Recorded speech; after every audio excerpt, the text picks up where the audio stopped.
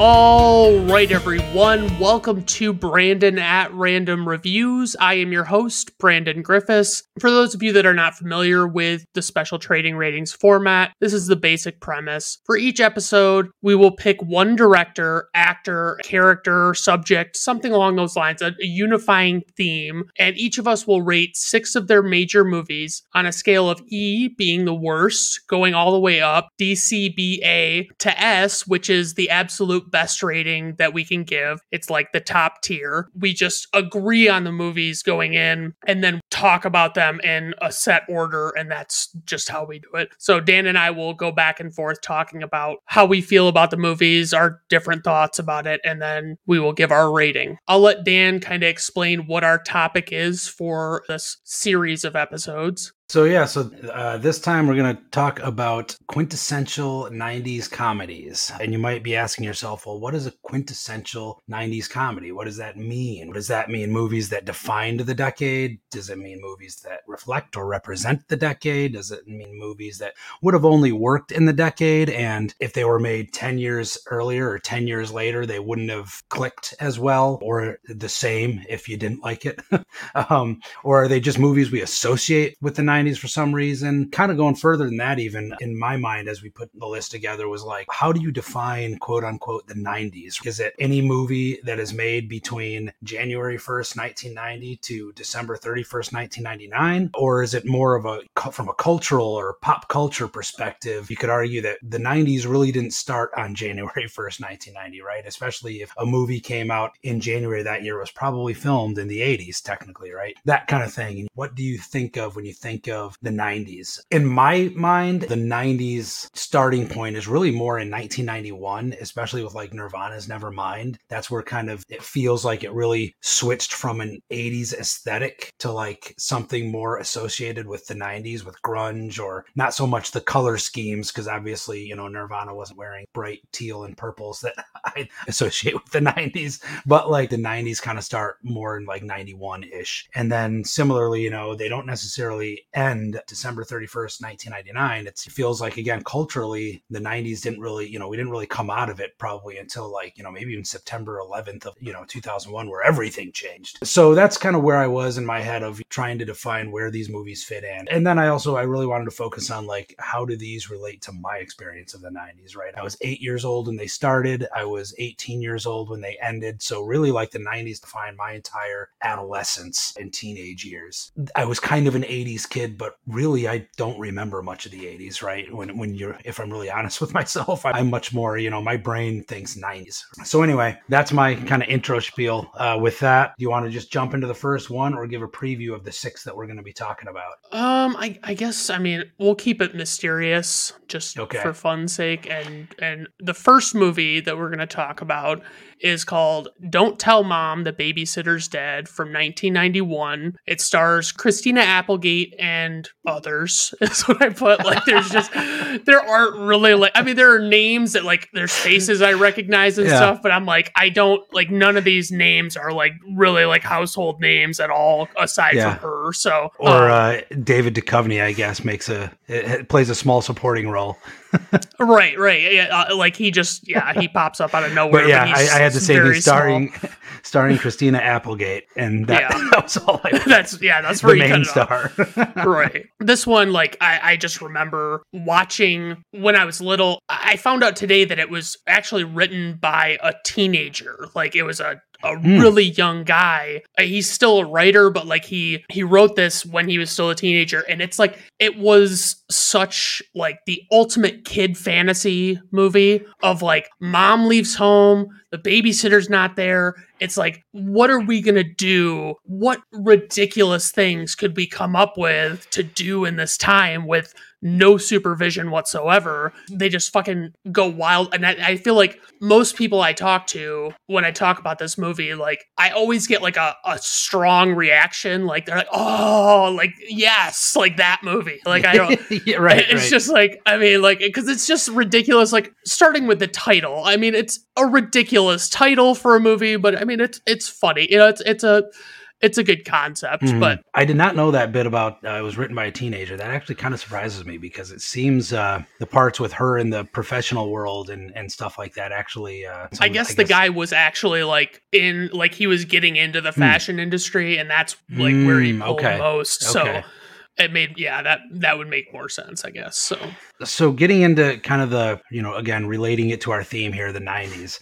So this is the one that upon rewatching, I'm not sure that I would think of this as a 90s movie. It did come out, establishing my previous, start of the cultural 90s, which is completely and utterly subjective, right? Right. But it did come out before Nevermind. It predated that. The clothes they wear, the way they talk and everything definitely feels more 80s. It looks like an 80s movie to me. Having said that, I did really think that the opening sequence felt very 90s. The cartoon sequence, and there was a lot of teals and purples. And then later in the movie, when she, becomes like the fashion mogul kind of whatever person, I felt like those were very kind of progressively 90s looks. Even if like her brother felt like something out of a very cliche 80s movie, right? With his, even the Twisted Sister and 80s music references. He had like 80s metal posters on his wall. Like it felt very 80s to me, with the exception of that fashion piece, which was part of the plot. Definitely the first note I had was, this is the very first thing I thought of when I was watching the movie. It's a very 80s, 90s movie, but I mean, it's 91, so it only makes sense. And it really does straddle the inflection point there between the 80s and 90s.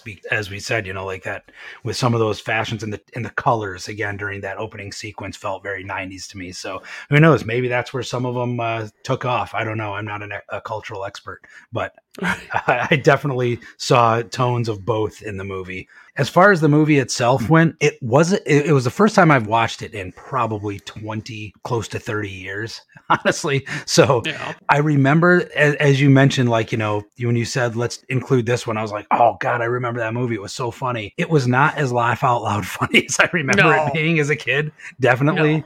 It felt almost more of a drama at times than a true comedy. I did one of the things that I wrote down right in the beginning when they showed her mom, and somebody said she was 37. I was like, oh my God, parents were old back then. Now, granted, she was 46 in real life, the actress that played the mom. But when she said 37, I was like, are they like being sarcastic, or is she supposed to be a 37-year-old mom right here? It is really like, it's crazy to think about. Like, I mean, that like, how old did they seem? The adults in this movie seem so much older, and it's like, that they're really supposed to be 30s, 40s, like at the oldest, and it's like, holy shit. On a similar, so Christina Applegate, I know, like, huge, Married with Children, they were doing the woo every time she showed up on screen, and it was like, she was huge at the time when this came out. She was 100%. If you look at like IMDb, if somebody has upcoming projects, and you'll see like upcoming Christina Applegate project, this feels like it was pulled out of a bin somewhere, the script, as like, here's something we can put Christina Applegate in and make $100 million. You know what I mean? Oh yeah. Like it feels like they found something for her, not the other way around. Like they didn't go searching for the perfect star. Like this was a Christina Applegate engine. Right. I would agree with that. It seems, because I mean, it is. You probably weren't old enough. I definitely wasn't old enough that it was like Christina Applegate was like the it girl yet, because we were just, I mean, you were what?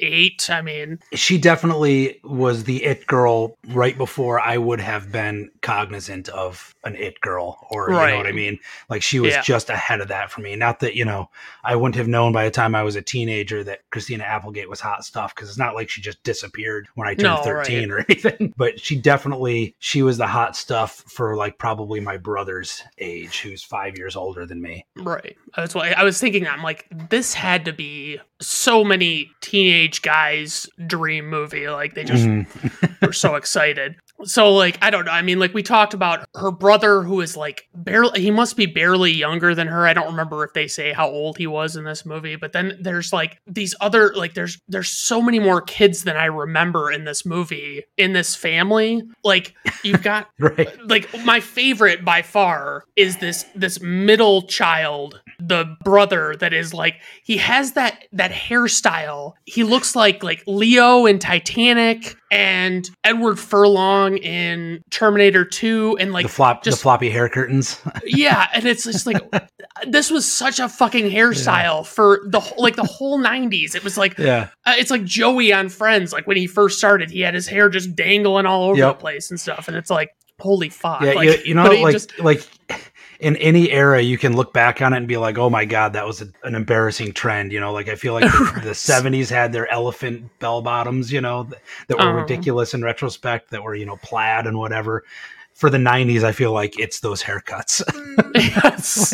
Like, people have to look back at their 90s haircuts and be like, what was I thinking? You know, that frosted tips and floppy hair curtains, right? Oh, yeah. I mean, the 80s was no better. I mean, yeah, it's wild. The giant perms.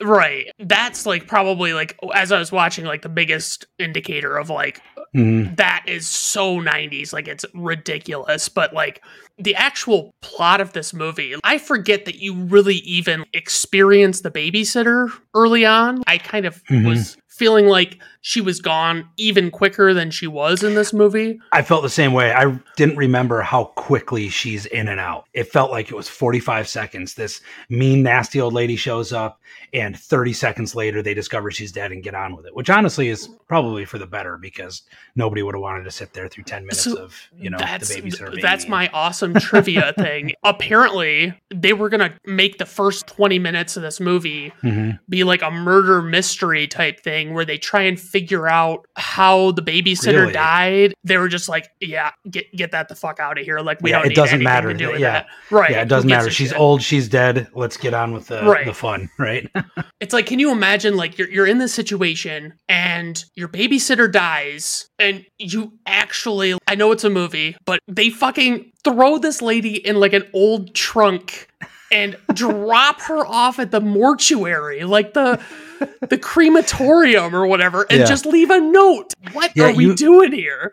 You'd think that, you know, there would have been some sort of police detective work going on. Like, who is this lady? How did she die? Where did she come from? Did somebody murder her and drop her off here? Like, Yeah, the only other note that I had was $50,000 for the fashion show that apparently they paid for with petty cash. I don't know about you, but I don't think I've ever worked in an office that had 50 grand in 1991 dollars in petty cash in a drawer. Like, holy shit. I estimate that to be like $2.6 million by today's standards. Like, that's fucking insane. Yeah. Usually there's like, you know, $100 in case you need to, you know, emergency coffee run or something, right? Or office supplies. Somebody needs to run down and get a stapler because the stapler broke, right? Yeah. I don't think I've ever actually used petty cash. I think I've worked in an office that did, but like, I never had reason. I'm watching this. I'm like, there's no fucking way that's how petty cash is going down. Like, they just would not have that much flowing in and out of it all the time. Tens of thousands of dollars in petty cash. Yeah, probably not. But I don't know. I don't work in the fashion industry, so maybe that's true. Maybe the guy who wrote it worked in an office where they had $50,000 in petty cash in the drawer. I mean, just a couple of things. I'll kind of fly through them. Like, so the 90s technology I absolutely love in this one. Like, you get the fax machine, copy machine. You get that stereo system. The kids order the stereo system, and it's like, it's got like a less than 20-inch TV on the top of it, and it is like the state of the art technology, you know. And, oh my God, I couldn't give that away right now unless I found somebody that was like really into old technology. But like the massive CD disc changer, though, like to me, I feel like that is quintessential 90s premium entertainment center technology, right? Yes. Yeah. I always remember I was like fascinated because I didn't have one of those until I was a decent amount older. When I saw those, I was like, holy shit, this is amazing. You can listen to that many CDs in rotation. Yep. Like, you don't have to do anything. Like, yeah, remember the disc changers in the trunks of cars? Like, you can Oh hold my 5 God. CDs in your trunk. But Right. if you wanted to change them out, you had to pull over and open the trunk and change them, which seems so absurd now. But it was like, man, I got a 5 disc changer in the trunk, man. I got it made. Yeah. Oh my Yeah, God. kids these days would be like, wait, what? What did you have to do? And like this is like, it's a perfect example of casual ripped jeans everywhere. And that was, to me, definitely like early 90s, and then like late 90s became like Jinkos and like yeah. things Well, like that. I feel like mid 90s was Jinkos for me because it was middle Yeah. school is when I had a pair. Oh, And yeah. by the way, we'll get to that. Right. Fair enough. Yeah. Ripped up jeans, though, definitely feels like something that carried across, because whether it was like 80s hair metal or like 90s grunge, ripped up jeans were like an essential part of that outfit, right? So I don't have a whole lot else to say about this one. Like I said, it ended up, as I watched it, with the few exceptions we talked about, it felt very much more 80s to me. It wasn't as, like I said, it wasn't as laugh out loud funny as I remembered it being, though I did think it was still a good movie. And the scenes, especially with like the kids versus adults, and they kind of flipped their roles, I thought was pretty funny. But overall, my grade for it, watching it again for the first time 30 years later, I gave it a C. Oh, wow. Okay. I don't think I'd seek it out to watch it again necessarily. The one note I did want to make, because I know that you'll absolutely love this, the script was actually written with Winona Ryder in mind. Really? Mm-hmm. I could see that. Absolutely. Yeah. I mean, it's... Because this would have been right around the Beetlejuice era where she played the teenage girl in Beetlejuice. I could totally see her. Yeah, and I think the reason she didn't do it was, I think, maybe like Edward Scissorhands. Like, that was why. Okay. So I think that was 90 or 91. Well, but I yeah, think Christina Applegate was perfect for it, so. Yeah, I do. I agree. I give this one a B. I still hold it pretty near and dear, but like it's got its flaws. I mean, it's just... I still enjoy it, and I know I'll go back and revisit personally, but like it's just really, to me, I still find it to be fun, and just I'm never going to enjoy it as much as I did when I first saw it, because you know, it's just I can't go back there, but so this is one I feel like has not aged that well, in my personal opinion. Not in terms of like they were doing stuff that you couldn't get away with now or anything, because that'll pop up in a couple of these later ones too. Right. But it just, I don't know, it felt kind of dated to me. Yeah, I would agree with that. I mean, I would think if a kid watched it today, they would be bored. Oh, absolutely. They wouldn't even understand what a lot of stuff was going on, but. So yeah, that is Don't Tell Mom the Babysitter's Dead. And so next time on Trading Ratings, we'll be talking about a movie that I'll probably tease in the graphic that follows me talking right now. So have a good rest of your day. Bye now.